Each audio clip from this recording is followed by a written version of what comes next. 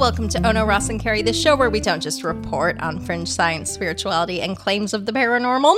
No. We take part ourselves. Yep, when they make the claims, we show up so you don't have to. I'm Ross Blotcher. And I'm Carrie Poppy, and we are revisiting claims of the paranormal. The thing we kind of hit the least of our three items. Tent poles. Mm-hmm. This time, we heard the claim, and we showed up. We did. This claim came from our good friend, Chris Shelton. Mm-hmm. Sure you remember from our Scientology follow-up. He had been in Scientology for 27 years. 17 of those as a Sea Org member, 3 of those on the RPF. And look at him now, going to haunted houses and he's a nearly wed. Yes, that's right. A critical thinker at large. He had a friend who had a bunch of paranormal experiences at his house. Yes. In Arizona. And thought it might be haunted. Oh, this might be a good opportunity for us to collaboratively get together, Chris Shelton and Ross and Carrie, and look into this for his friend. So his friend had sent him a description of what was going on at the house. Yeah, I originally got this as a very long text, and it described a variety of occurrences within his house. Mm-hmm.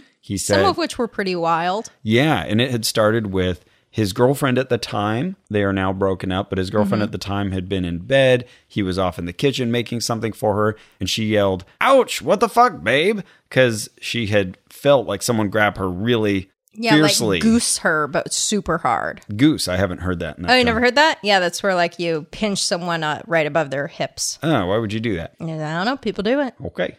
So she thought he had done that, but done it like super, super hard because it hurt. And he said, "Oh, well, I'm in the next room. So I was making you food. So I'm sorry. I didn't do anything." And she was like, "You didn't grab me?" And then later they heard upstairs a bunch of doors shut immediately. So he went up to investigate this. Mm-hmm. He described it as Rainbow Six style, worried he was going to have to shoot some intruder. I'm guessing a gun was involved. That'll come up later. Yes, he owns guns. And then he had other experiences that were described in those initial texts. One of them was that a friend came and visited. Yeah. And she got really freaked out. She heard everything slamming upstairs. The TV turned off by itself. And he made sure to let us know she's a skeptic. She's an atheist. Yep. So, there's no way she was just freaking out to be freaked out. I don't think he mentioned that she was using pot at the time. He did not. Not in that We would learn that later. He also mentioned inviting a paranormal group in to investigate, and they had set up infrared cameras, and he said that one of the cameras picked up this footage with glowing red eyes. Mm-hmm. He said this was the thing that freaked him out the most. He rolled back the tape and saw these 2 glowing red eyes in the corner, and he said that's probably the weirdest thing. And he assured us that he, too, is a skeptic and normally doesn't believe in these things. But that scared him so much that he stayed in a hotel for almost a week. Yeah.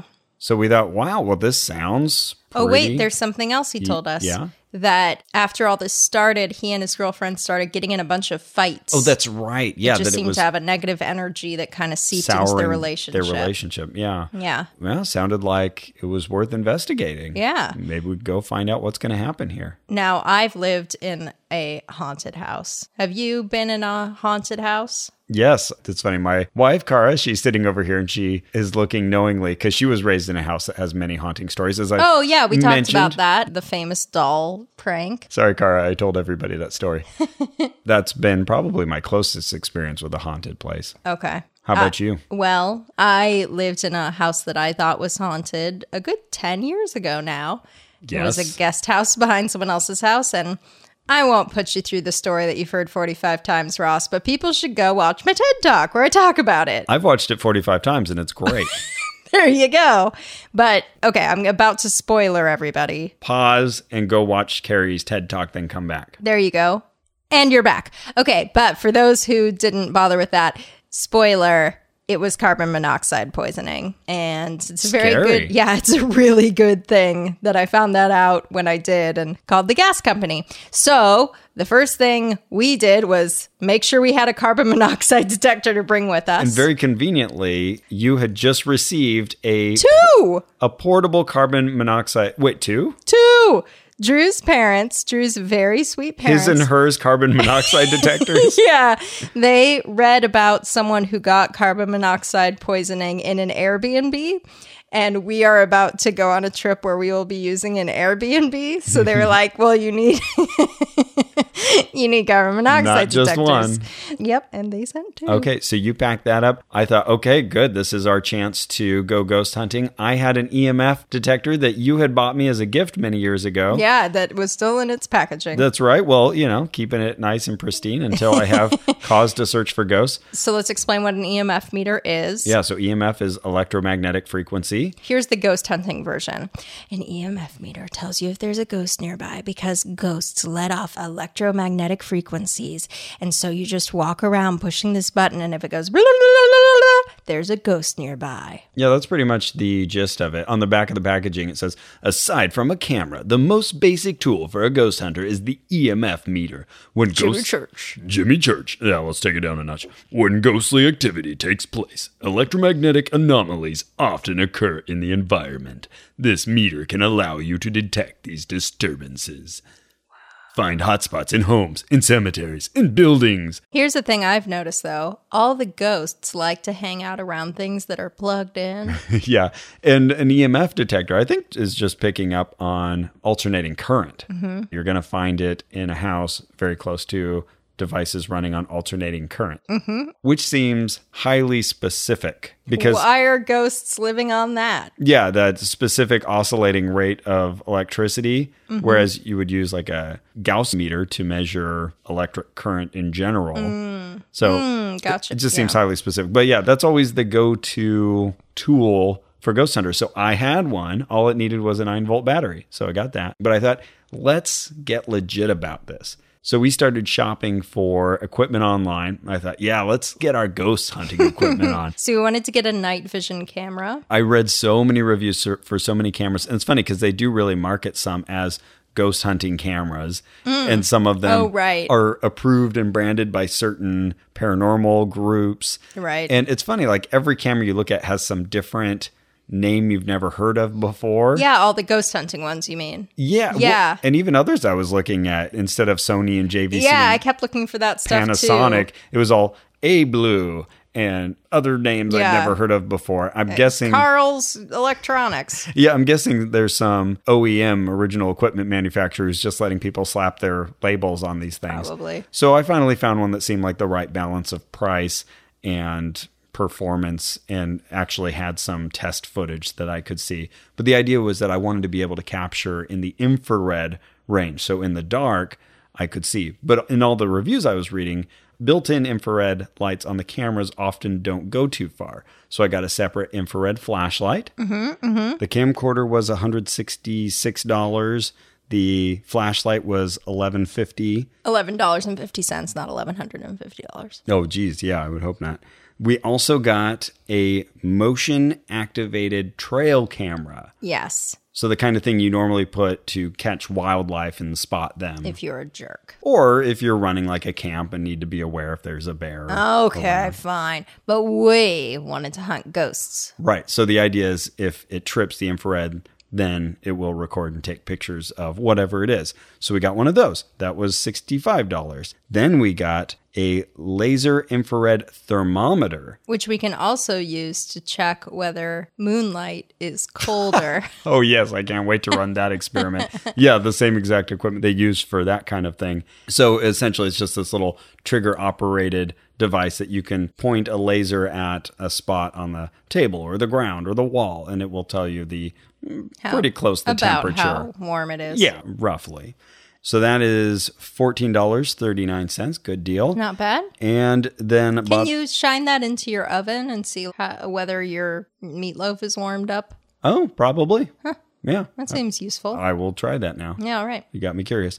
And then got an extra SD card to go in the camera. So we've got a lot of equipment now. Yeah. Ready to go. We're ready to ghost hunt. But it also shows, this is not a cheap activity if you want to get going on ghost hunting. But we thought we might use these again. We probably will. Seems like a good investment for Ross and Carrie. Mm-hmm. We also brought some trusty equipment. I brought a cross. Yes, in case I would need that. I brought dowsing rods. There's a fun story behind the cross. You'll hear it later. You'll hear about in a future episode. But I also brought my pendulum as well. So just in case we need to do anything spiritual, we were covered on that realm as well. I also bought a couple ghost hunting books. Yes. Just to make sure we were up on the literature. Yeah, I read the first chapter of the more thorough one in the book. A sort of everything ghost hunting book. It gave some helpful overviews, and it gave some not so helpful ideas. But I also bought this one little $8 book called Ghost Hunting Understanding Orbs by Project Reveal Lee Steer. And sounds credible.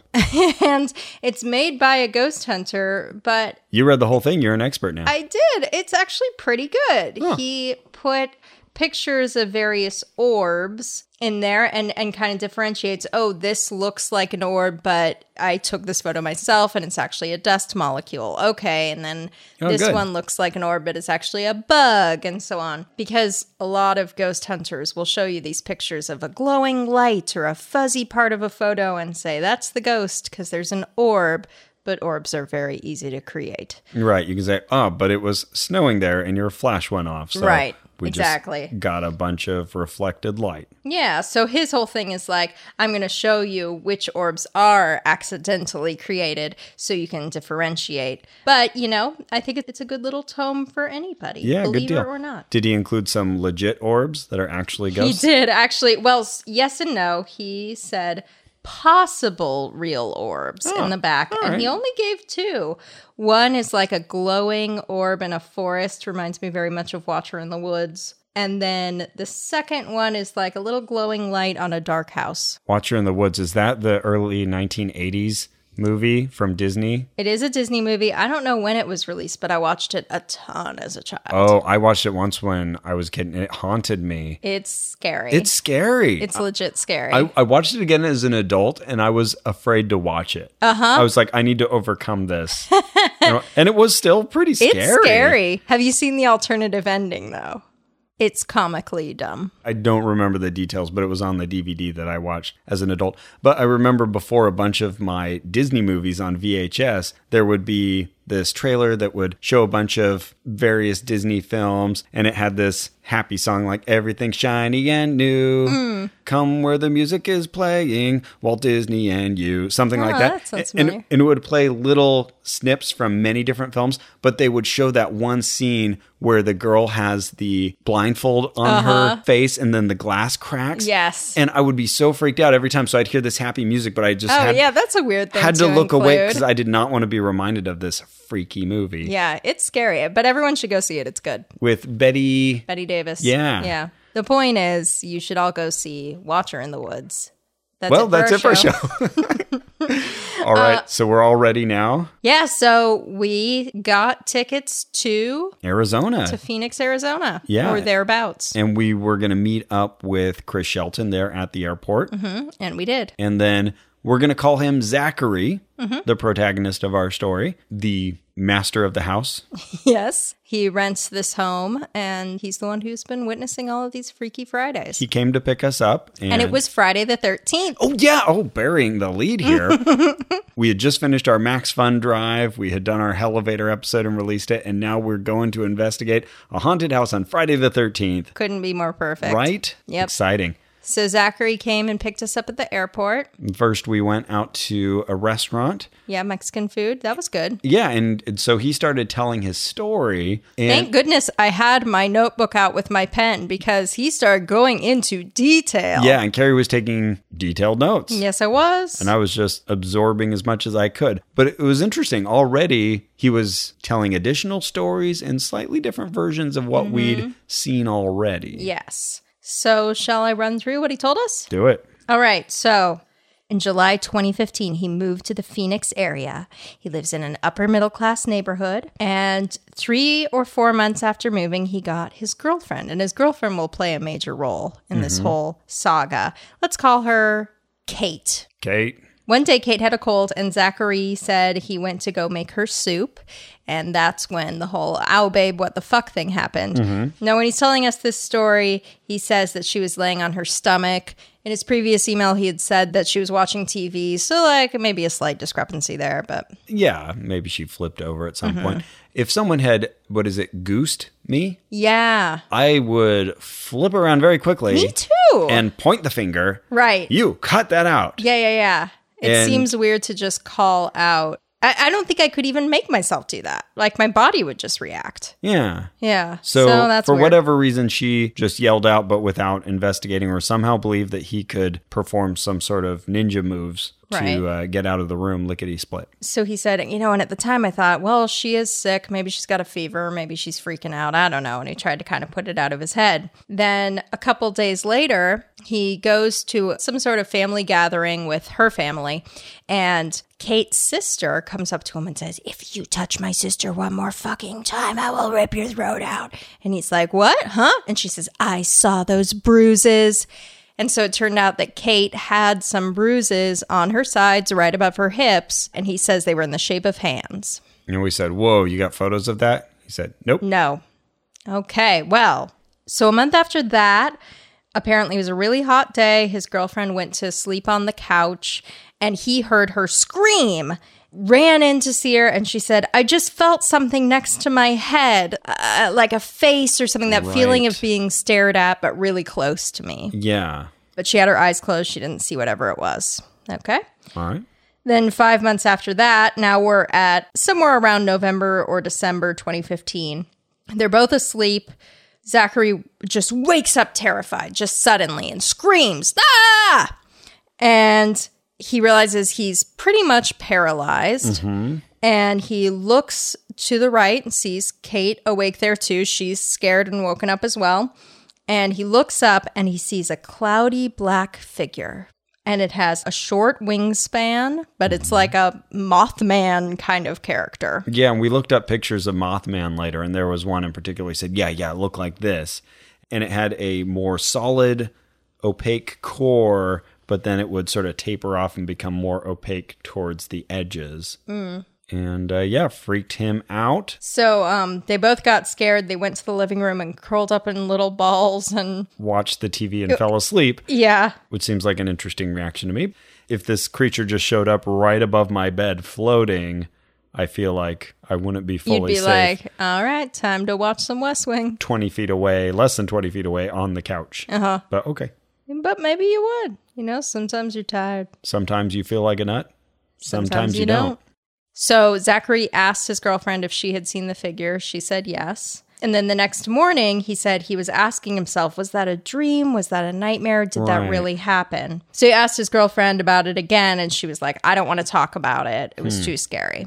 Okay. Yeah, it seemed like he was saying that she agreed she had seen something, but didn't want to. She kind of wanted to put it out of her mind. It. So then Zachary and Kate went and met with Kate's mom and dad at a restaurant, and Kate starts relaying the story to her parents. Kate's dad said, Zachary, is this true? With kind of, a wink in his eye, kind of doubting his daughter's version of events. I guess he and Zachary had always kind of had this closeness. And so Zachary's like, no, it's really true. And the father is like, oh, wow, that's really surprising, because Kate can kind of interpret things in a funny way sometimes. This isn't the first time she's said she's seen things. Right. She's had hauntings and things other times. But okay, you saw it too. Okay. I guess she had witnessed a haunting at her relative's house. Then he let us know that they had gone on a break. Yes. So around February 2017... he said they took a break and he was just focusing on work. Now, this break seems to have lasted forever, but he characterized it as a break. Oh, yeah, they didn't get back together after that. So, the end of 2016 or beginning of 2017, he had a friend getting married, and so he went out of town and he had his friend stay in his house. So we'll call her Bev. So Bev comes to watch his place, and the first night she's there, she calls him 30 times, he said. I don't know if this is hyperbole or what, but she's trying to get a hold of him urgently. So he ignores it for a while and finally picks up. And she said the house came alive. Doors were slamming. The garage door was opening and closing. And he says that it's never worked properly since then, or shortly thereafter it stopped working properly. The TV itself was turning off, I think. Yeah, turned itself off. And this time he added the detail that she had been smoking pot. Yeah, seems key, doesn't it? Relevant, perhaps. You know, he said, she smokes all the time. And I asked her, did you get a new strain or something? And she said, no, it's just my usual thing. You know, nothing out of the ordinary here. You know, I'm not hallucinating. And apparently she left right after that, so she's not a very good house sitter. So we don't recommend Bev for watching your house. He also said, again, you know, she's not some believer. She's a skeptic. And he said, at most, she's spiritual. She believes in good vibes. Then he returned a week later, and he didn't see anything awry, really. It's like the house pretty much looks normal. But Bev came back to visit at one point, and she just wouldn't even go in. Mm-hmm. And I guess he spent a little too much time in the house while she was trying to get going. And so she ran in and grabbed him and was like, we gotta go, we shouldn't be in this house. There's something here, there's bad vibes. And I don't know if she was feeling that from outside while she was waiting for him, and that's why she came in to grab him. I think it was like he was taking too long. So she ran in to grab him, but she didn't want to stay in there. Huh. Okay. Yeah. Then he had another friend, we'll call her Melissa, come and check on the house, again, while he was out. And she just made a quick circuit of the house. He did clarify when we asked that she had heard the stories. Mm-hmm. All of them so far had heard the stories. Right. She felt, as she walked around just the living room and kitchen area, these hostile feelings and really creeped out. So... Now, he doesn't have any pets or plants or anything. Why are people checking on his house? Is that something people do when they don't have pets and plants? This is a good point. Yeah. Didn't think to ask that. I mean, maybe people do. I mean, that's the reason I have you come to my house, is to check on Ella. Yeah. Or my tomato plants. Very good point. Anyway. Yeah, so she just felt really creeped out, apparently. And then more recently, he had a story where he had been playing PUBG, which I guess is a popular game. He let us know that he was winning. Yes, that's important. Hashtag winning. And he felt cold behind his head and felt like something was watching him. Yeah, he said it just gave me the heebie-jeebies. Heebie-jeebies. Now, this happened the night before, so it was April 12th. So very fresh, haunting experience. So, okay, we've got stuff to look for. Yeah. And then there was another interesting piece of information he fed us about the neighborhood. There was a house. Gosh, yeah. The way he described it, it was just counter corner across the street and one house down. But it was a little farther down the street. But there was another place in his development tract. There were a lot of houses very similar. He was near a cul-de-sac on his particular street. But there are many houses in this area. And one of them had had a murder-suicide. Yeah. Where the father had killed his children and wife and then himself. Yeah, awful. Terrible but story. He was kind of saying maybe there's just an evil presence like in this area even. And I asked him if he'd compared notes with any other neighbors, and he said, no, it's not the sort of thing you want to talk to people about. You don't want them to think you're crazy. Mm-hmm. I understand that. Fair enough. He also had a roommate who came in and out during all this time, and I guess his roommate had gotten depressed, had insomnia, had problems with his girlfriend, and Zachary said, and this keeps happening. Like, anybody who comes here has relationship problems, all the relationships end, none of mine have been successful, and it is the house. Right, though he did describe one person who'd lived there for a while, and his relationships were just fine. So we had to wonder, will this break up Ross and Carrie in the show? Probably. Will it drive a stake between us? Betwixt. Oh, I also asked him if anybody experienced any sickness in the house. He said there was one friend who got nauseous, but it felt like he was kind of reaching for it because I asked. Someone wrote me to correct the other day when I said nauseous instead of nauseated. Oh my God. I hate that. That person can go to hell on the elevator. Now, does that make you nauseous or does that make you nauseated? Nauseous is an accepted form of the word nauseated. It's funny too. The page they sent me said that essentially, that it's just become accepted usage now, but for people who want to remain sticklers. Yes. These are the sorts of things we get emails about. That's true. The next big development was that he brought in a local paranormal group. So now he's really taking this seriously. Sometimes you hear these stories and it's like, I think there's something in my house, but they haven't done anything about it. They don't seem to care that much. At some point, it rises to the level of events that you say, you know what? I'm seeing a pattern here. This is a haunted place. Yeah, I got to do something about this. Yeah, right. Let's bring in some quote unquote experts. So he brings in a paranormal society from the area, and they came in with all their freaking gadgets. Their EMF like meter, us. obviously. Oh, yeah. Their EMF meter, their thermal camera. And one thing we didn't have, a psychic. That's true. It's funny. It's like playing one of those games where you need to form a group and one person has to play the medic. You're like, oh, I don't want to be the medic. I want to be the warrior. I got to be the healer. Oh, you get to cast like when you're playing Pandemic. Any of these games. Team Fortress, Warcraft. PUBG. I don't know PUBG, I don't but know either. Yeah, someone's got to play that role. So it seems like in every paranormal group, you've got the psychic. Someone's got to play that role. Yeah, you got to get a medium in there. So this was a male medium, and he came in and said that he felt a female presence that was protective of Zachary and maybe a little jealous of any of his love interests. Of women around him. And yet there also seemed to be an older spirit that was very angry. Was male. Yeah, male and mad. Male and mad. Oh, like anger from Inside Out. That's what I'm going to picture in this house now. Good job, San Francisco. You ruined pizza.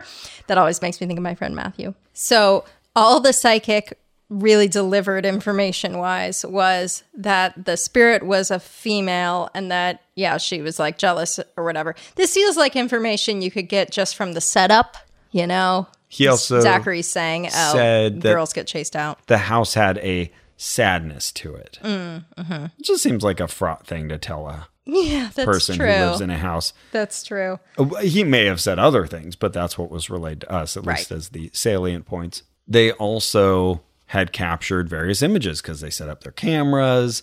I guess one of them was his camera, we learned later on. And they saw a few different things. He said that one of his friends was watching live via streaming, which we thought was weird. Yeah, we're thinking, is this paranormal society just setting up like a live cam? Yeah, giving out a URL and a password for his friends. Turns out this was the camera that Zachary owned. We learned much later after much prodding and question asking. But I guess he had seen a figure in the video feed that was a silhouette and it had red glowing eyes or orange glowing eyes, depending on when the story was being told. And when you say he saw it, you mean the friend, not Zachary. Right. His friend. And so Zachary goes to watch the footage and he said 30 seconds were missing. I never got to see it because, there was this big chunk of time missing.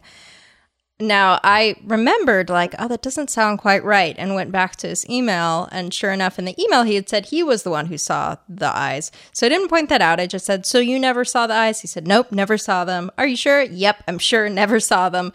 I don't think this guy's lying, but I do think this is an example of how bad our memories can be. All of our memories. All of us, yeah. We're not pointing out Zachary as being particularly at fault. Every time we remember something and run it through again, we alter it slightly and add additional pieces from other experiences and our own confabulation. And our own telling. I have memories that I'm like, I remember this because I've told the story so many times, so I'm going back to the story to fill in the visuals and the sounds and stuff.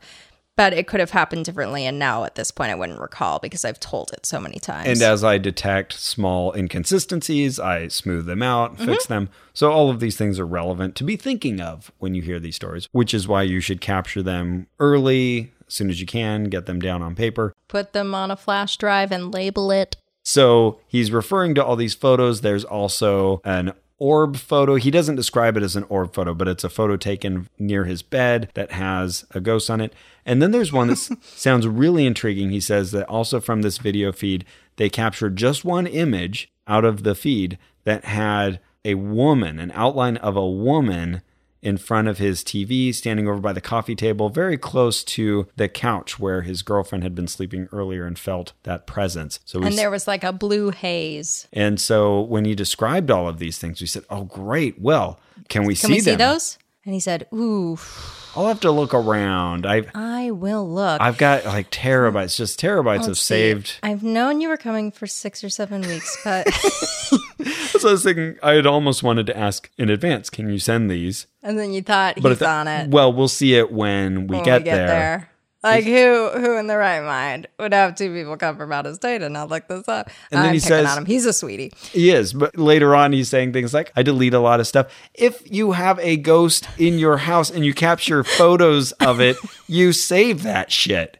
You don't delete it. You put it right up on Facebook, first of all. You leave it on your desktop. Yeah. At least. Yeah, it should be in a folder, your background. Yeah, right. At least you have a folder that says ghost photos. Right. Something like that. Yeah. But he said, I'm going to have to go through. He kept saying so many terabytes. I'm just going to have to go through all those terabytes. And the way he was saying it made it sound like he didn't really want to find it. Yeah. But to his credit, he did start going through his... He had trouble finding it. He ended up finding them through a friend. In fact, the friend who had watched the live feed had captured some of these images and was able to send them, but not the one with the 2 glowing eyes. Ross never saw it. This became a recurring theme throughout the weekend where we'd ask him, hey, can we talk to Kate? Mm-hmm. No. Can we talk to Bev? Can we talk to Melissa? Can we talk to the friend watching the feed? And he would kind of say, oh, I don't know, let me ask. And he'd sort of wander off and call them from somewhere else. And text them. Always wondered, like, how much does he actually want to connect with them? But then he would follow through on some of the things. So he was making a good faith effort to show us what he could. So we did get to connect with Melissa, and she just said, I didn't witness anything I would call paranormal, but there was just a really weird energy in the house. I don't like it in there. And she also said, my tip for you would be that you need to get Zachary out of there because the spirits are like pretty calm around him, but when he's gone, that's when the shit goes down. And that seemed like an especially good tip if that was true about a woman being jealous or even the ghosts focusing on the women. The women. Yeah. So we took that into advisement. And we had also decided that at some point Carrie's got to be alone in here because if they're just obsessive about women, then, if there's a bunch of dudes around, maybe the ghost will be scared off. We did ask if we could talk to the original girlfriend, and he said they just... Absolutely not. Yeah, they're just not in a place. The breakup was bad. Yeah. Can't talk. He told us more details later we won't share. There are more details about Zachary himself. He's a fascinating person that I wish we could share, but we do want to preserve his anonymity. We won't share too much. You know what we will share, though? I would be really excited to share some quality entertainment from MaximumFun.org. Oh, I am willing to go in on that with you and share that right up. Here it is. Welcome, everyone, to the live wrestling spectacular in Los Angeles. So far, the world's most boring wrestling podcast has been destroying the competition. Isn't there anyone who can save us from this travesty? Wait, could it be? It's Tights and Fights, the perfect wrestling podcast. Tights and Fights is here to save us from the monotony of boring wrestling podcasts with hilarious conversations. Woke trips through the history of wrestling. And joke about the finer points of people wearing spandex.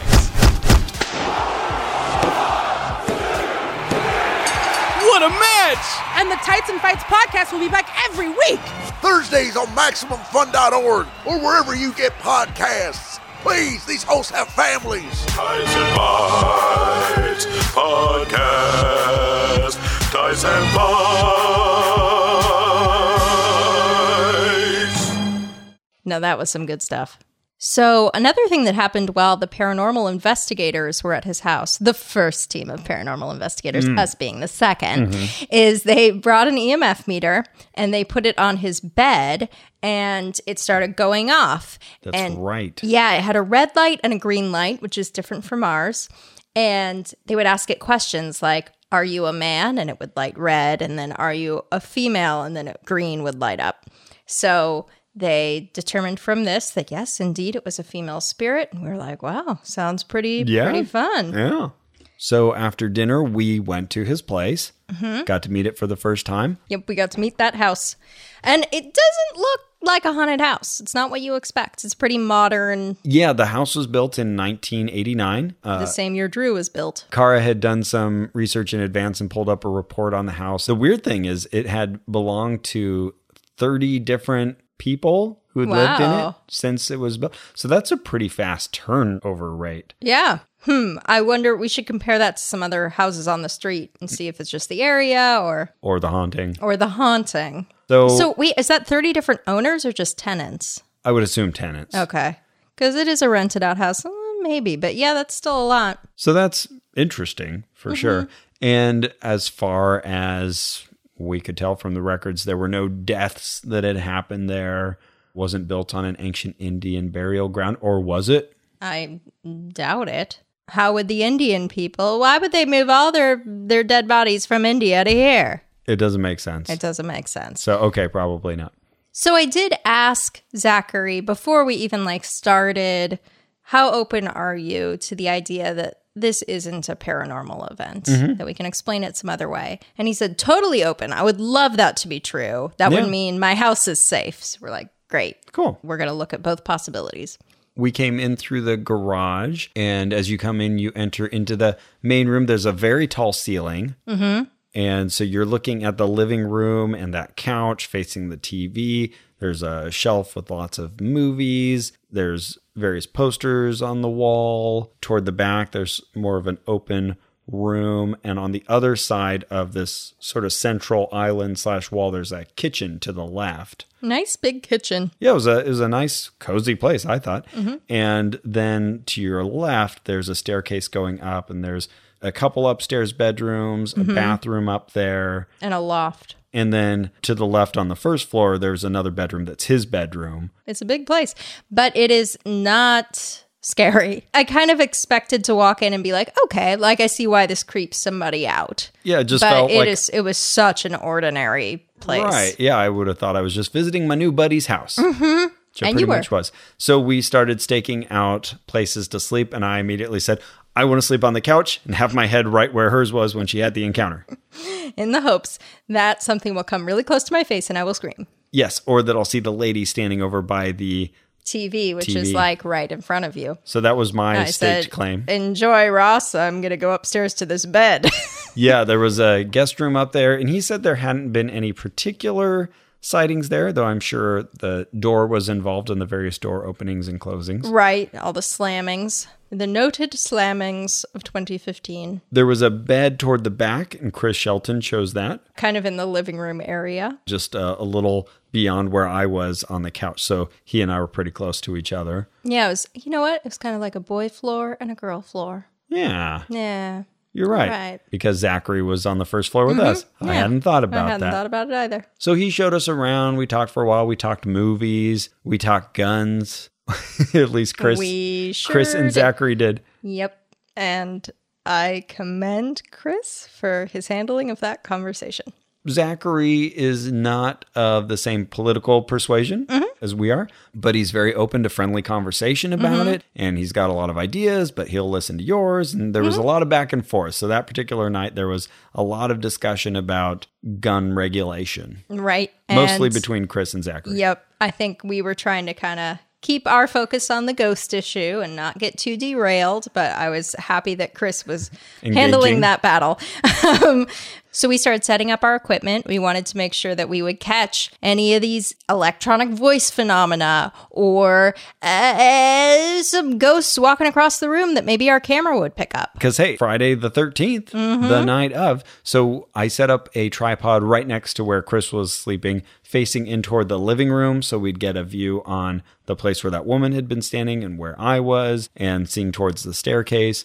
It was a very narrow field of view on that camera too, so I wanted to get as far to the back of the room as possible. But yeah, the infrared was working great. This was my first time using any of this stuff because me too. Amazon had missed the delivery 2 days in a row. Right. And I got this package minutes before I had to leave for the airport. So I was sitting out on my stoop angrily waiting, like, where is that package? I was freaking out all day. Anyways, so I was unwrapping all this stuff and trying to figure it out for the first time. So we got the infrared working. It was pretty fun, too, to try out that flashlight because you can't see it with the naked eye. Right. It's outside the visible range. But then when you've got the camera on, then you can see this light turn on. It was pretty cool, like Secret Ink. Yeah, that's what I was just going to say. Hey. Yeah.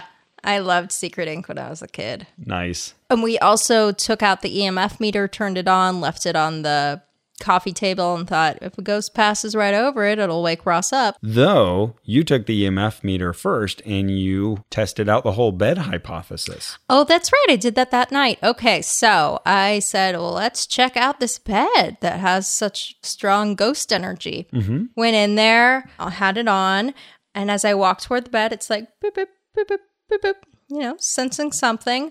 I get on the bed and put the EMF meter in the center of the bed, and it goes gangbusters.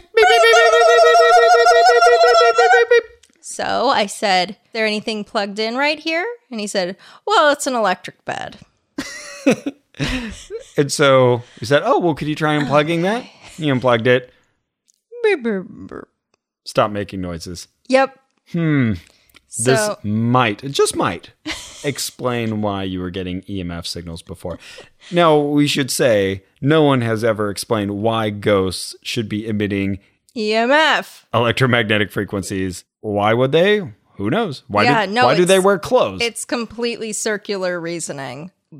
Ghosts are on EMF waves because we have documented that ghosts are on EMF waves, which we know because other people said that ghosts use EMF waves. Why would they not be visible in the 400 nanometer to 700 nanometer range of visible light on the electromagnetic frequency spectrum, whereas they are somehow visible in infrared?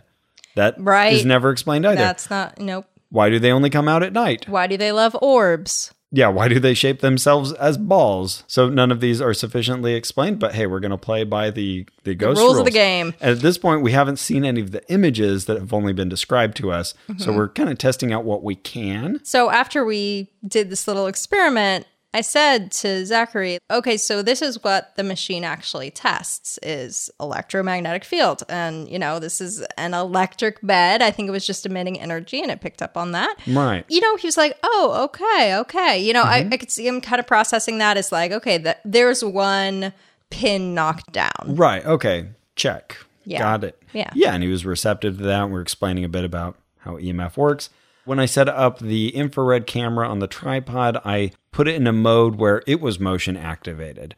So it would start recording if it sensed movement. Okay. I thought maybe that way we can keep it going throughout the night and not run out of memory. Unless it's just a bunch of ghosts dancing around. In which case, we'll get about 90 minutes of really quality footage. We also unpacked the trail camera and ended up mounting it on, I think, a speaker box or something right behind the couch, sort of facing the room, but from a different angle. And that was also motion triggered. So it's camouflage and it's got multiple lenses heading out that are the motion triggers. And then it's got one lens that actually takes images. So that one's all set and ready to go. We've got the EMF detector on and sitting at the edge of the coffee table. Mm-hmm. So it can pick up any strange activity and that would wake us up. Right. At first, we were talking about maybe taking shifts. We were all exhausted, though. So tired. Yeah. And we knew we'd be there another night. We were up pretty late, though. The last footage I have from that night is me triggering the camera as I'm getting up to plug in my phone around 1:45 in the morning. How do you know that was you? Whoa. What? That was probably a ghost who looks just like you. One last thing we did before going to bed, we all huddled around our voice recorder. That's another piece of equipment that we brought, which we use for recording the podcast. And we decided to record some EVPs, electronic voice phenomenon. If you've listened to our Queen Mary episode, you may remember that. And so we all asked a bunch of questions about whether anyone could hear us. Are you a man? So what you do is you ask a question, you leave a bunch of dead air. You won't hear anything in the room. But then when you play the tape back, you may find that there are otherworldly voices on the tape. And I did a much better job this time of making sure our EVPs didn't get misunderstood. Carrie noted any extraneous noises coming over the air. Because you don't really realize how many sounds you are hearing until you try to get an EVP and mark every noise. And be utterly silent. You realize everything occurring around you. Yeah, they'll just be like, oh, okay, that was a sniffle. Okay, we heard something in the other room. Oh, the house just settled. There's a bunch of sounds.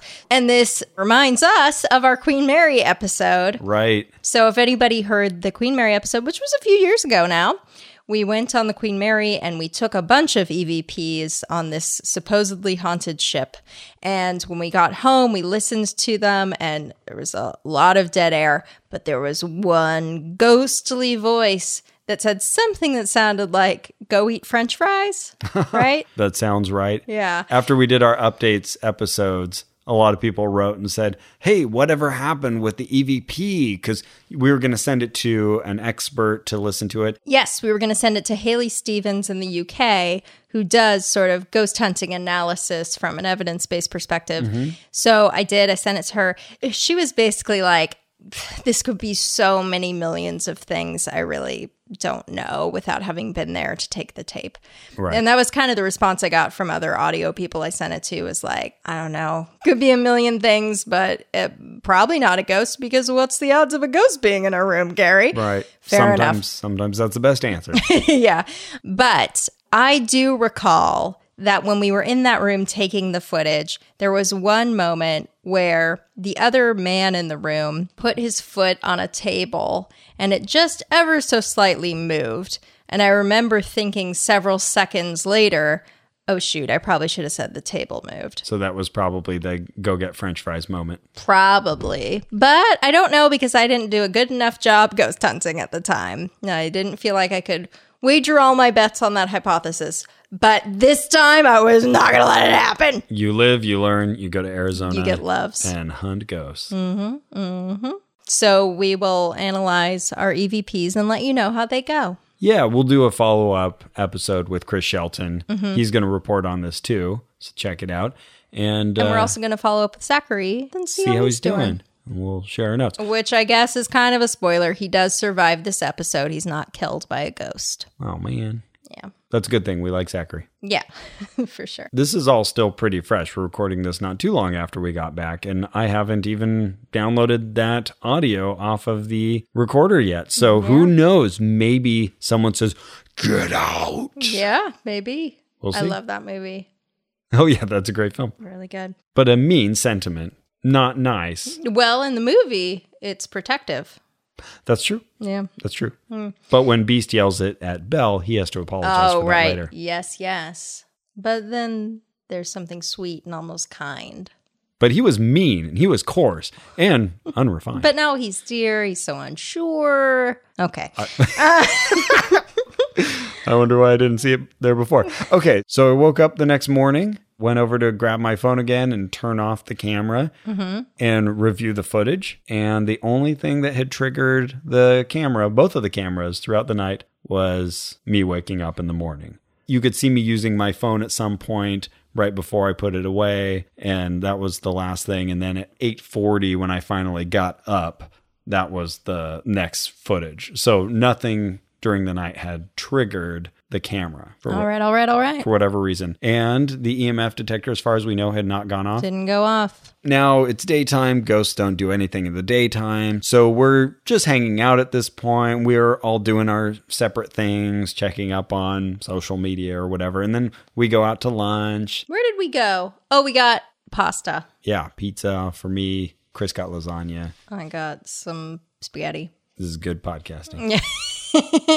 And I think it was that morning that my bedroom door opened by itself. Oh, that's right. Yes. Poor Zachary. This freaked him out so bad. I thought I was just sharing a funny anecdote. Oh, I loved when you told him, because we'd already talked about it. But when you said, oh, my door did open on its own this morning, he just stopped and his mouth dropped. And his eyes were wide open. He was genuinely scared by that. He said, it shouldn't have done that. Yeah. And I said, well, pressure moves through a house. Yeah, or a breeze or whatever. Nope, there are no breezes here. And I did not turn on the AC yet. Yeah, okay. So as you guys were talking, I went up and I just kind of gently pushed on the door. Just to see how resilient it is. Because I had noted using the bathroom upstairs right next to it that door didn't even close all the way. Neither did mine. Yeah, it would close. It just didn't latch securely. Right. You close the door and you feel that metal piece stick in the jamb. Right. And in this case, it doesn't. It never locks in. Right. So with the bathroom, you just think, oh, well. It's also really hot. The door may have expanded in the heat. Yeah, with 2 fingers just barely pushed on Carrie's closed door and it pops right open. I did the same a little bit later, and I was able to push it open with a finger. So we explained that, and he was still a little impressed by it. We went out later for dinner as well, and we looked around at hot spots around town together. But as night was falling, the second night, he was finally locating some of these images that he talked about. So, oh, good. All right, we get some of these images to look at. And that his friend sent over for him. So he had them on his phone and he shared them with us and we're pulling them up and trying to expand them. So the one in his room was from the far side of the bed, facing toward the door, the entrance. Door and window. At first, Carrie looked at this and she said, oh, wow, that's a very significant light. Yeah, because I thought that's what he was trying to capture was this one beam of light in the center of the photo. Yeah, okay, I see. That's powerful. Reasonable. He said, oh, no, that's not it. That's a flashlight from another investigator. This is it. And to the left of the image, right over the bedpost, you can see this ghosted orb. Yeah, if you really want to see it. Or lens flare. Yeah, it's subtle. It is so subtle. Subtle. That when you pointed it out to me. It is subtle. You pointed to it and said, no, he means this. I looked at him like, look at Ross here. He thinks that you think that this is a ghost. And he's like, yeah, that thing. I'm like, oh, yeah, okay. Mm-hmm. So we said, okay, well, here we go. Let's try to recreate this. And so we had an infrared camera. So I brought that over and tried to get it in the exact same spot, angle upward, had Chris hold the light, the infrared flashlight in the same exact spot. Okay, a little to the right, a little farther away from you, up. Okay, good. Yeah, you got the spot. And then I had Carrie sit where there was a woman, the original image, who was kind sitting on the bed, leaning over. So I had Carrie take the same spot on the bed. My goal was to see if we could get some recreate it. Lens flares. Yeah, because if we can make the same thing using natural means, then that suggests that we don't have to fill in the gap with a ghost. We can just assume, maybe the exact same thing happened when you took the original photo. And I'm guessing our camera had far more lens elements to it because we got multiple lens flares that showed up, but very clearly in the same area, same. It was a pretty solid recreation, I think. And so had Zachary come over and said, hey, look at this. And so he looks at the live feed on the camera and he says, oh, yeah, no, that's it. That's what it is. Mm-hmm. And I said, do you feel better? And he said, yeah, there's not a ghost in my bed. So both of his bedroom occurrences, except for the floating apparition, we've now kind of explained to his satisfaction. And it was at this moment, I'm standing over by the edge of his bed, and I look down on his nightstand. And if you've got books in your house and I come in, I'm going to check them. I can't help it. If I see books, I've got it. What books do you got? Which book is it? And so there's a book there, and I look down, it says Hitler's War. Oh, okay, we've got a World War II thing by David Irving. Noted Holocaust denier, David Irving. What? That's David, like the one in the movie Denial. It's like the most famous Holocaust denier. Huh. And then if you're me, did you have the sort of, I don't know, the kind of mind fuck where you're like, well, wait, that's a book I'd have in my house. Right. If anyone saw our reading habits, they'd be like, what kind of freaky people are these? In fact, I have some Hitler books on my shelf that people have given me grief about. There you go. Except they're by Ian Kershaw. And yeah, that's different. That is different. But we did bring this up in conversation lightly much later. And he had some questions about the Holocaust, but we let him know that it did in fact happen. Gave him some resources to look into. Anyway, Zachary's a very trusting person, I think. Yeah. And a very open person. So definitely we were able to talk those things out. Anyways, also we had the image from his security camera or whatever camera it was that had been set up. It was in his living room. Yeah, very wide angle. And it was up from near where Chris's bed was on top of a TV, or at least that seemed like the closest location.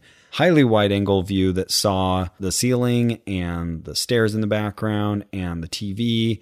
And a door to the kitchen with people standing in the doorway. Yeah, so only 2 lights seem to be on, one in that entryway and one over in the kitchen.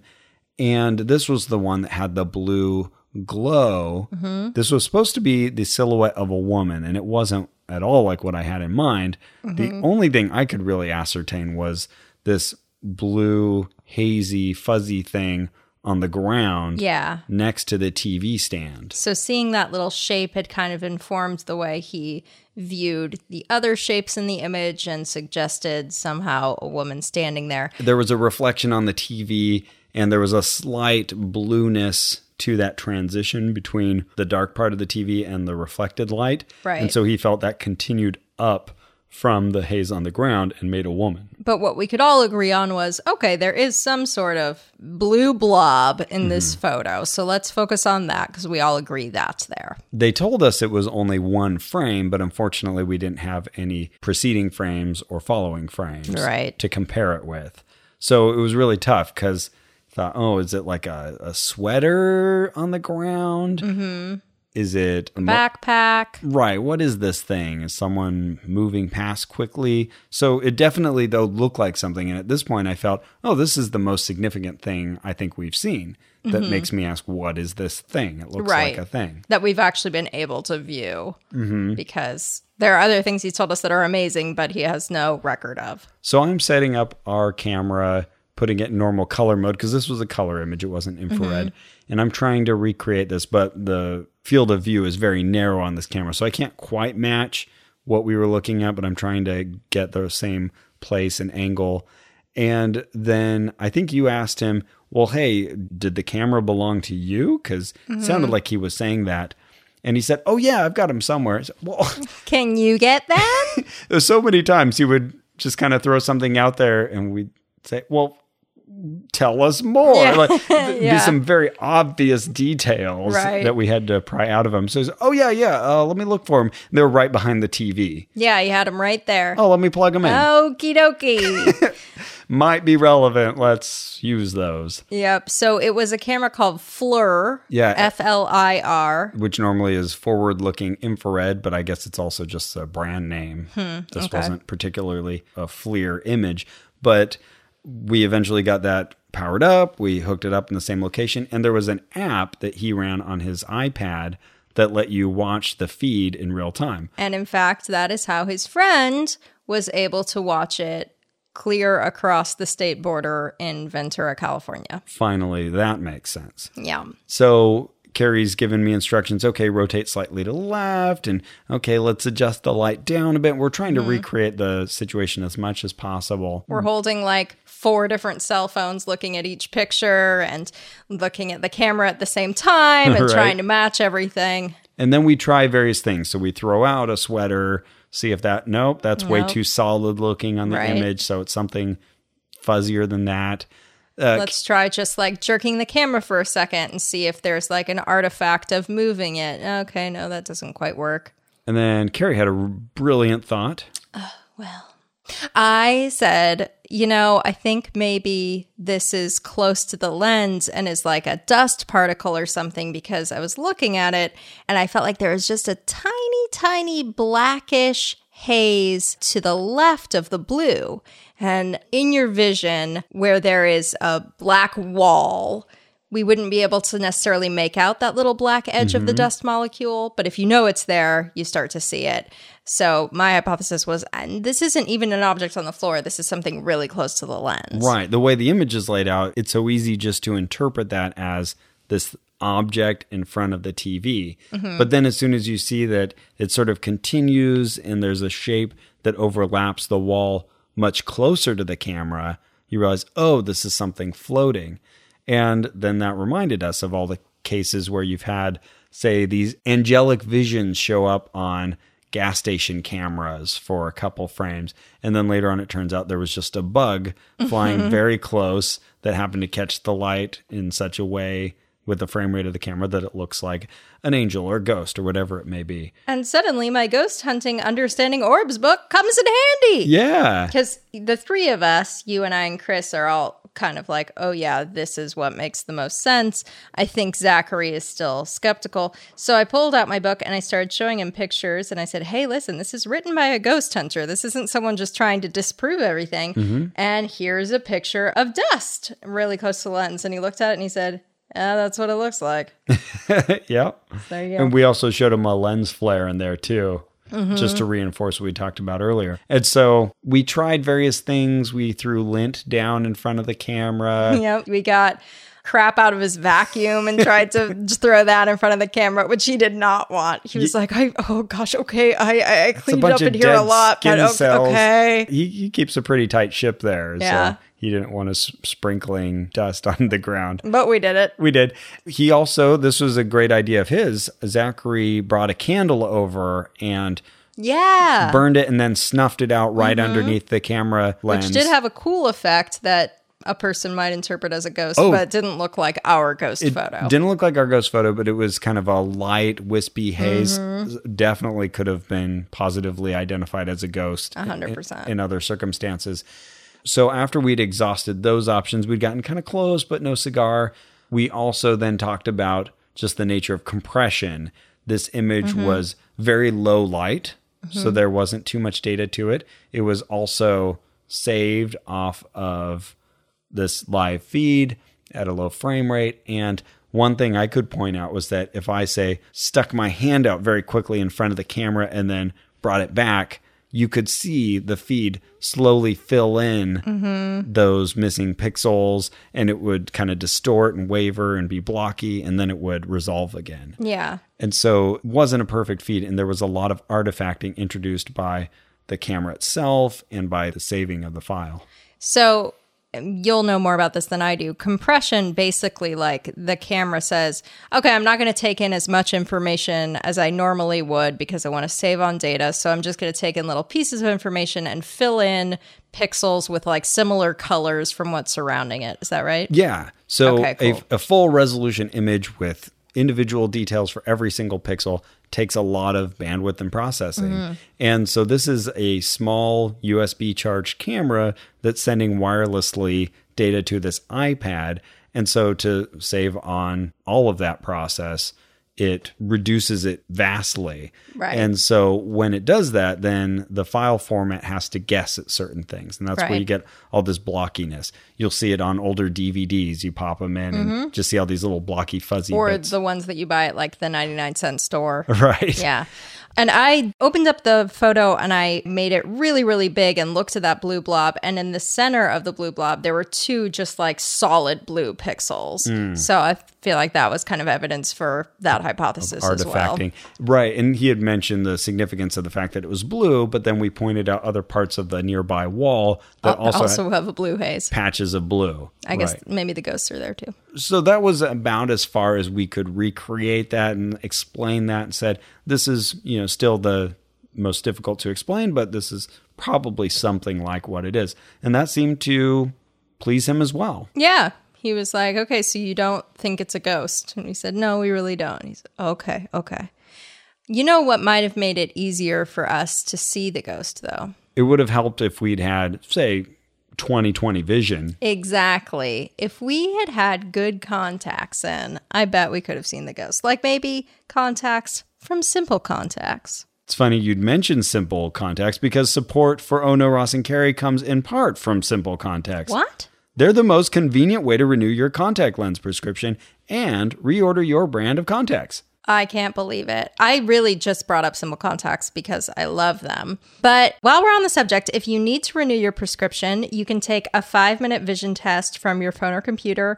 It's reviewed by a licensed doctor, and you receive a renewed prescription, and then you reorder your contacts. So have an unexpired prescription, just upload a photo or your doctor's information and order your lenses. Now, I believe your lovely wife, Cara, has done this process. Yeah, she wears contacts, and so we tried out the process with her. She does already have a prescription, which you do need, but you can then take your test through their website. I recommend just using a phone. They have an app that you can download. So then they had me place the phone a certain distance away from her, and she stood there and read the letters as they popped up. And then fun. They also, before that, they wanted us to shoot video of her eyes as she was looking to the left and up, just to see high quality video of how her eyes look, the general health of them.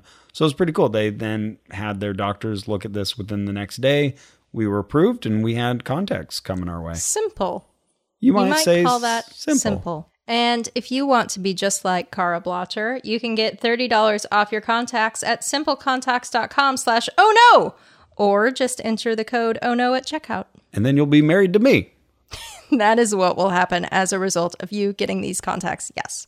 Also know, this is not a replacement for your periodic full eye health exam. So don't even try. Yeah, you're not going to find some special way to get around seeing a doctor here. Nope. That's not what's going on. This is a legitimate operation. That's right. That wants to get you contacts. Operation.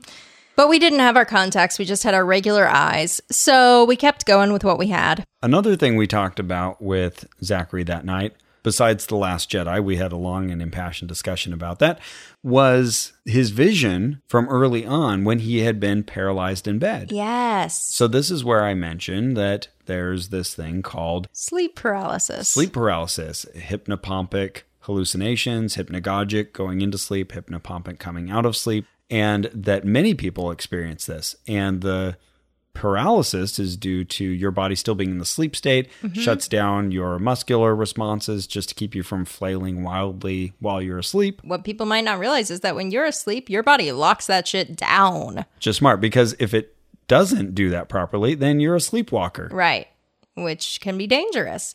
Now, sleep paralysis is most common in adolescents and kids. Most people grow out of it, but adults do get it. Oh, yeah. And he also mentioned that when he woke up, he had screamed as he woke up. He was just in utter terror, but not at anything. And that seems to be indicative of a night terror, which is another thing that happens alongside all sorts of sleep disorder symptoms. So just suddenly you wake up with this horrible fear. You sit up in bed, you scream. We've all seen this in the movies. That's called a night terror. My wife has experienced this, especially the sleep paralysis. I told him the story of how she had seen floating above her, very much the same way he described this dark character, a woman who was dressed in flowing white old Queen style Mab clothing. hath been with thee. A very frightening image. Yeah. But she realized that these things happen, and so she was able to contextualize it that way. She's also numerous times seen in the closet near our bed hidden figures, people lurking in the clothes back there. Yeah, really scary stuff. And so we explained to him this is often the inspiration behind the nightmare, the old hag, the incubus and the succubus, the witch, depending on what's culturally available. Right. It's also very likely at play in abduction stories. And the Men in Black. So now we have these modern culturally available explanations, but ghosts have been a mainstay through all of this. So when we see something that, then we can interpret it through that lens. My best friend Claire also has had this experience. She said when we were in high school, she told me like one night evil came to visit me and it was a black blob next to her bed. And I remember saying, well, was it dark in the room? And she said, yeah, it was pitch black. And I said, well, how do you see a black shape in a black room? And she said, it was just somehow blacker. Like there's just this shape next to me that like I could feel it was evil and dead in the middle and completely black. Was it a hole? No, that would be something. This was nothing. Is that from something? Never Ending Story. Ah, okay, because it felt familiar. The nothing. But now she knows that was just her brain. I'm very jealous of that in a weird sense. I know. I've never had anything like that. I have had the dark shapes in the middle of the night where I see there's a man standing over in my corner. Oh, wow. And I'll just stare at him for a long time. And wait, this counts? I guess it does. Yeah, it's like what Cara sees in the closet. I've experienced that. And then I stare at him for a long time trying to resolve him because I figure there's something else here, but I'm seeing it as a person, sometimes even slightly moving. And then eventually it resolves into, oh, that's a globe and that's a coat and that's my bookshelf. Okay, now I see it. Now it's the real thing. Interesting. I have a lot of trouble seeing things that other people will be like, oh, that looks like a face or whatever. Like, I have to work for it a little Your bit. pareidolia it's just not on not high very alert. keen.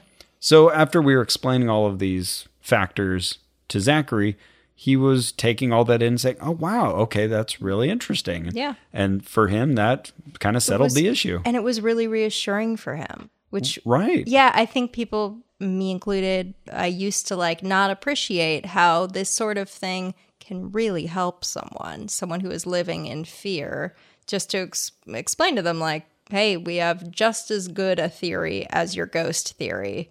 And maybe you're not in danger in your home.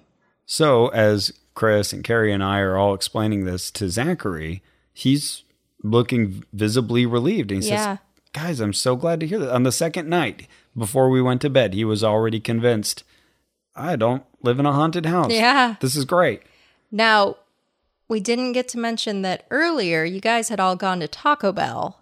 Yes. And I stayed alone in the house. Oh, that's right. We wanted to make sure you had some time by yourself so the ghost could torment you and goose you. Right. And because it loves ladies. Hang you from the ceiling. We were all expecting to come home and find you just kind of plastered to the roof. Right. That didn't happen. In fact, nothing happened. I just sat on that couch and I looked at my phone, and I did take a little video for our Facebook friends, but which I haven't posted, but I will now. I had the infrared camera watching you the whole time. You know what? I remember because I picked my nose and then was like, the camera.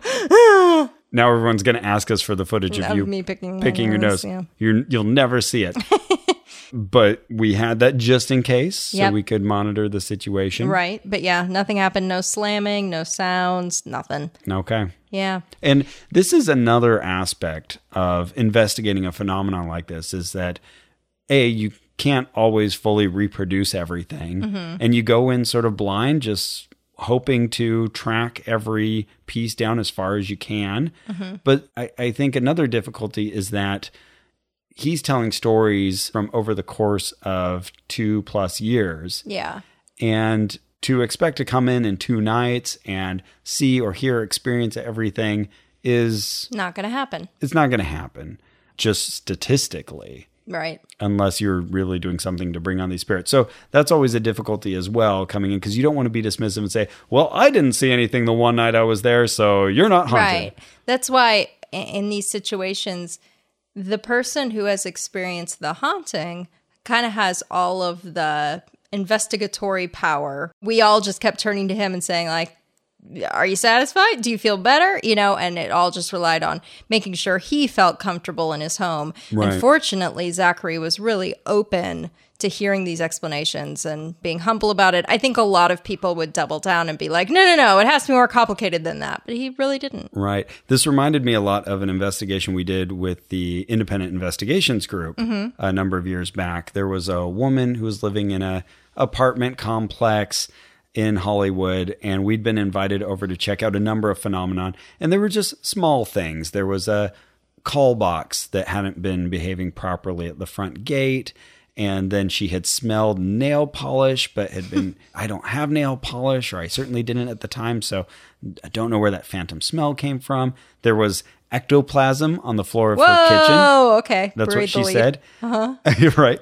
And there were a couple other things, I think, with noises. Anyway, so one by one, we did the exact same thing. We just looked into them. Our buddy Spencer was there with me. Okay. He figured out the call box issue. It was just, some faulty wiring or programming on the call box. Did he fix it? I can't recall. Okay. We'll say yes, because he's a That's a better handyman, story, yeah. if he was able to. And then the acrylic smell, turns out that her neighbor had been painting their house at that time, the walls. So it was just a paint smell, not necessarily nail polish. The ectoplasm was a fun story. So wait, let me just explain what ectoplasm is, if anybody doesn't know. It's this idea that, well, ghosts will vomit up this, like, white cheesecloth type stuff that then is left behind after they leave. It's a very embarrassing remnant of the spiritualist movement. Yes, it's a long holdover from long ago when people were really phoning it in. But the idea is mediums and psychics. You have such an intense spiritual presence that it manifests as this physical substance. So that turned out to just literally be like cheesecloth and linen and stuff that people were hiding in their mouths. In this case, it was liquid that kept pooling in the center of her kitchen. Okay. And so we found a faint trail leading back up to her refrigerator.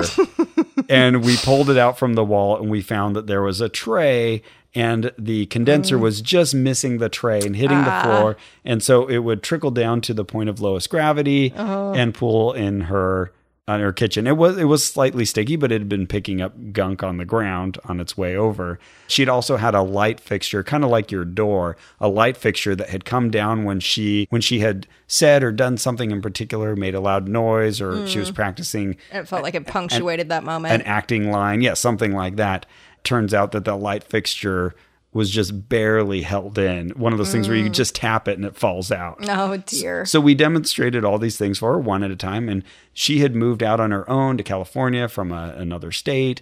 And she had just been afraid. And after we explained all these things, she felt better. That's so great. So it reminded me a lot of that. Yeah, that's really nice. I think a lot of these ghost experiences just come from a lot of unrelated phenomenon. Anomalies. Any anomaly gets counted and pulled into a larger narrative. And it all depends on what you've been taught. If you've been taught that people survive their bodies and haunt buildings, then that's one available explanation to you for anything you experience. It's funny, like those things you just listed, my mind would just never come up with the explanation that there was a ghost because of nail polish, at least at this point in my life, right? Because it's just not an available explanation to me. But when it's lumped in with all these other little things. And when that's already kind of in your brain that ghosts exist, then sure. That becomes supporting evidence. Right. We didn't mention you did test for carbon monoxide. I did, and there was no carbon monoxide, which is good. That was the first thing I did when I got there. Because it was funny, Drew was like, well, what if you get there and you plug in the CO detector and it just goes off immediately? And I was like, we'll leave. We'll take the tenant and we'll leave. Right. But fortunately, he's fine. And I left it there for him as a gift. Oh, that's very nice. Since you have two. Yeah. So he was very relieved to hear that as well. There was another element to this, and I'm going to speak a little vaguely here to protect Zachary's personal life. But as we dug into this whole story with the girlfriend, with Kate, it also became obvious that there was like a lot of emotional attachment to this narrative. And that relationship. And that maybe the ghost hypothesis had kind of helped him deal with a very messy breakup that kind of came out of nowhere. Maybe it was easier to just say, spirits were involved and kind of ruined this for me. But then that hypothesis, ran away with itself and became even worse because he was living in a haunted house. Right. But then we were able to assure him on the flip side that now you don't have to worry about future relationships being doomed. Yes, yeah. There's no reason to expect that your house is working against your committed relationships. And I said to him, and you said like all your relationships fail, but man, every relationship fails until the one that doesn't. I felt like a light bulb went off behind his eyes. Oh yeah, okay. It's a really good way of saying that. So we went to bed the second night. I left the EMF detector on, but I didn't even set up the cameras at this point. We'd gotten a lot of footage and thought, well, I think we're all pretty satisfied. And we wake up in the morning and you were asleep you stayed up really late. I couldn't fall asleep till like 5 a.m. So I didn't get up till like 11:30 or something. Okay. So we were downstairs. Oh, Ross and I are smiling at each other because Ross has told me there's something he hasn't told me yet. Chris and Zachary were having another discussion about guns. And another conspiracy theory came up, the shooting at Mandalay Bay. And oh, no. Zachary was saying, hey, well, some friends and I tested out this whole thing, where you have an AR-15 and you're trying to shoot at a downward angle with a bump stock. Oh, no. Shouldn't be able to send out the next bullet. Oh, no. He's saying, so there's probably a second shooter somewhere around the fourth floor. And he's explaining all that. So then he wants to demonstrate the point. So he runs to his room and he comes out with an AR-15. Oh, my God. He did do the proper thing first and demonstrate, look, it's empty. He showed it to Chris. Chris came over, held onto it, observed, okay, yes, it's empty. But he's pulling out pins and he's kind of disassembling it, reassembling it. And so it's making all these AR-15 noises. Oh my God. And I'm picturing you upstairs because we demonstrated earlier that you had been able to hear just our normal conversations from your room. And so I'm picturing you up there just terrified. Yeah, because I fucking hate guns. I really, really hate guns. And this is an AR-15. Oh my God. That's terrifying. I'm glad you waited to tell me. Because it's really scary. I purposefully thought, okay, Carrie doesn't need to know this right now while we're here. Yeah. It didn't particularly bother me. It felt like a slightly uncomfortable situation, but I was more uncomfortable just picturing you up there terrified. Yeah. Oh my God. And finally I raised my hand. He's like, yeah. I said, I realize it's safe, but I just got to say, I don't think Carrie would be comfortable with a gun out in the room if you wouldn't mind putting it away. He said, I'm so sorry. I didn't even think about that. He goes, he puts it away, comes out and he apologizes again. I'm just around guns all the time. I feel so safe around them. Didn't even think about that. Really sorry. I said, no worries. It's okay. Sweet. And that's when I texted you and said, he put it away.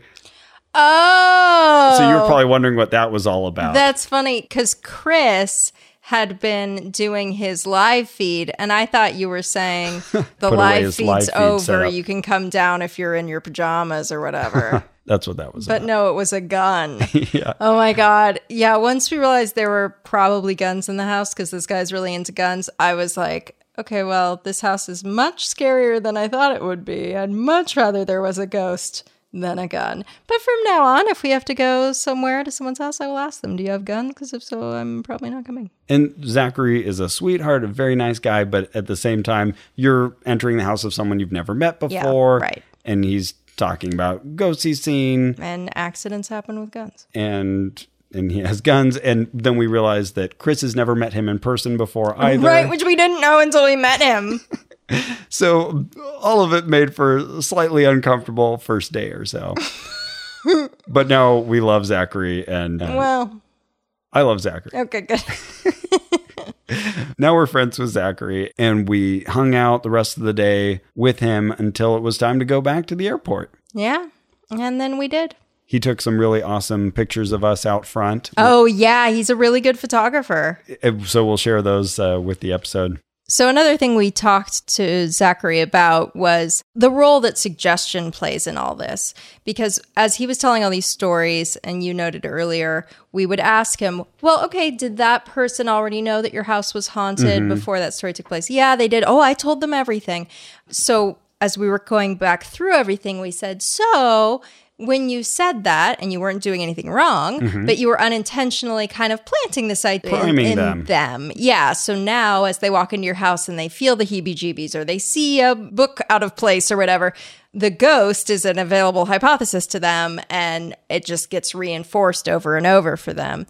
So we got to talk about like, well, how does suggestion work? How did you even come up with this theory? Okay, your girlfriend suggested it to you, right? So like, eventually we get back to like a single person who had an unusual thing happen to her. Genuinely unusual if her story's right, that she got grabbed on the hips. But it just all snowballs from there. Right. And that's one of those situations where you can't recreate it. And all you can do responsibly is just say, that's very interesting. I wish I was there, but we can't recreate that. Right. Let's just look at the stuff that we can. There could be many other reasons why she would get bruises, and we could speculate endlessly about that. We learned later she might not be the most honest person, right? As well, with the way he told stories. A lot of them involved her. Sounds like she's got a truth-telling problem. So, yeah, I feel confident that his house doesn't have ghosts, and he seemed to also. Do you feel confident? I do. Okay, good. So, if you need your house checked out by us, just let us know. This is what we do full time now. No. We travel the country looking at houses. After Carrie's TED Talk, so many people have written us, okay, well, I saw this thing. They want her to solve their ghost issues from afar. Not easy to do. Not easy to do. And sometimes it'll be like, 30 years ago, my father and I were on an island. And I was like, okay. I don't know if you even remember this correctly. How am I supposed to disentangle it? Thanks for sharing your story. Yeah. But at least now you have some ideas about what an investigation can and should look like. Maybe you can help a friend. Yeah. And that was the coolest thing that came out of this, is that he felt relieved and happy. I felt so relieved when I realized that I was being gassed in my house. It's true. Yeah. I mean, like, obviously being gassed is terrifying, Scary. but the idea that like ghosts haunt your house and just follow you around and That's like worse. for the rest of my life, I could be haunted by demons. Yeah, that's worse. The world got much simpler when I found out. Oh no, you just need to leave a house if there's a gas leak. Well, then what would you give Zachary's house on a pseudoscience scale, where 1 is something not very pseudoscientific and 10 is something very pseudoscientific? What am I actually rating? Ghost hunting? His house, our experience? I don't know. Let's just give it all a thumbs up. Yeah, well, definitely drinks, thumbs up. He provided sodas for us. And Not hot drinks, though. It Yeah. was very hot in Arizona, though. I'm so it's happy okay. to lump it all in as a drinks rating. Okay. So thumbs up there. All right. Well, I'm giving it a thumbs down on the drinks. He even had 'Cause I want a hot alcohol. drink. He doesn't drink, but Yeah, that was really sweet. It's very sweet. He just thought friends come over sometimes and they give him So I should have like a full bar. grief if he doesn't have alcohol. So he is fully stocked, very generous. This was a fun experience. What about creepiness? Would you give this a creepiness? Oh my gosh, value? are we really doing all of them? No. Creepiness 45. Okay. I mean, that's what ghost hunting has in spades is creepiness. Sure. I wasn't creeped out by this house though. I'll give it a 7.5. All right, cool. And you get it. You guys get it. I feel like people are going to give us a hard time later. Like, your ratings are incomplete. Well, I really enjoyed that. We'll look forward to following up with both Zachary and Chris Shelton. Well, that's it for our show. Our theme music is by Brian Keith Dalton. Our administrative manager is Ian Kramer. Our editor is Victor Figueroa. You can support us by going to MaximumFun.org/donate. That'd be a very nice thing to do. You could also find us on Facebook at fb.com/onrac, ONRAC. There you can find pictures. There you can find articles. There you can like us. You can see the video of me walking around the house by myself. And you can follow us on Twitter at OhNoPodcast. And remember, If your bed has a ghost in it, unplug it.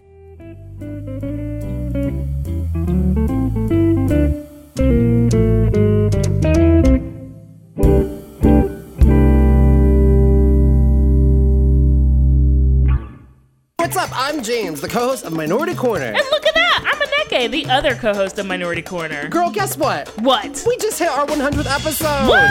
And what do you think is going to be in store for the next 100? Probably some more feuds with Jennifer Hudson. And I'm telling you, We'll probably do more investigative reporting too, like we did with the Kodak and their racist film. not to mention exposing the truth, like how we did with the ugly history of the Texas Rangers. But we always lighten the mood with a splash of pop culture. Olivia Pope's new wig, have you seen that? It's poppin'. Just like your lip gloss. And Janet Jackson. And you know we like to put our nerd glasses on and talk about things like Marvel. It's true.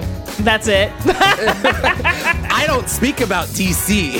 But you just did. What? All from a perspective that's black, queer, And ladylike. so come on over and learn, laugh, and play and join the corner. It's a lot of fun. I'm having fun right now. Minority Corner. MaximumFun.org. Comedy and culture. Artist owned. Listener supported.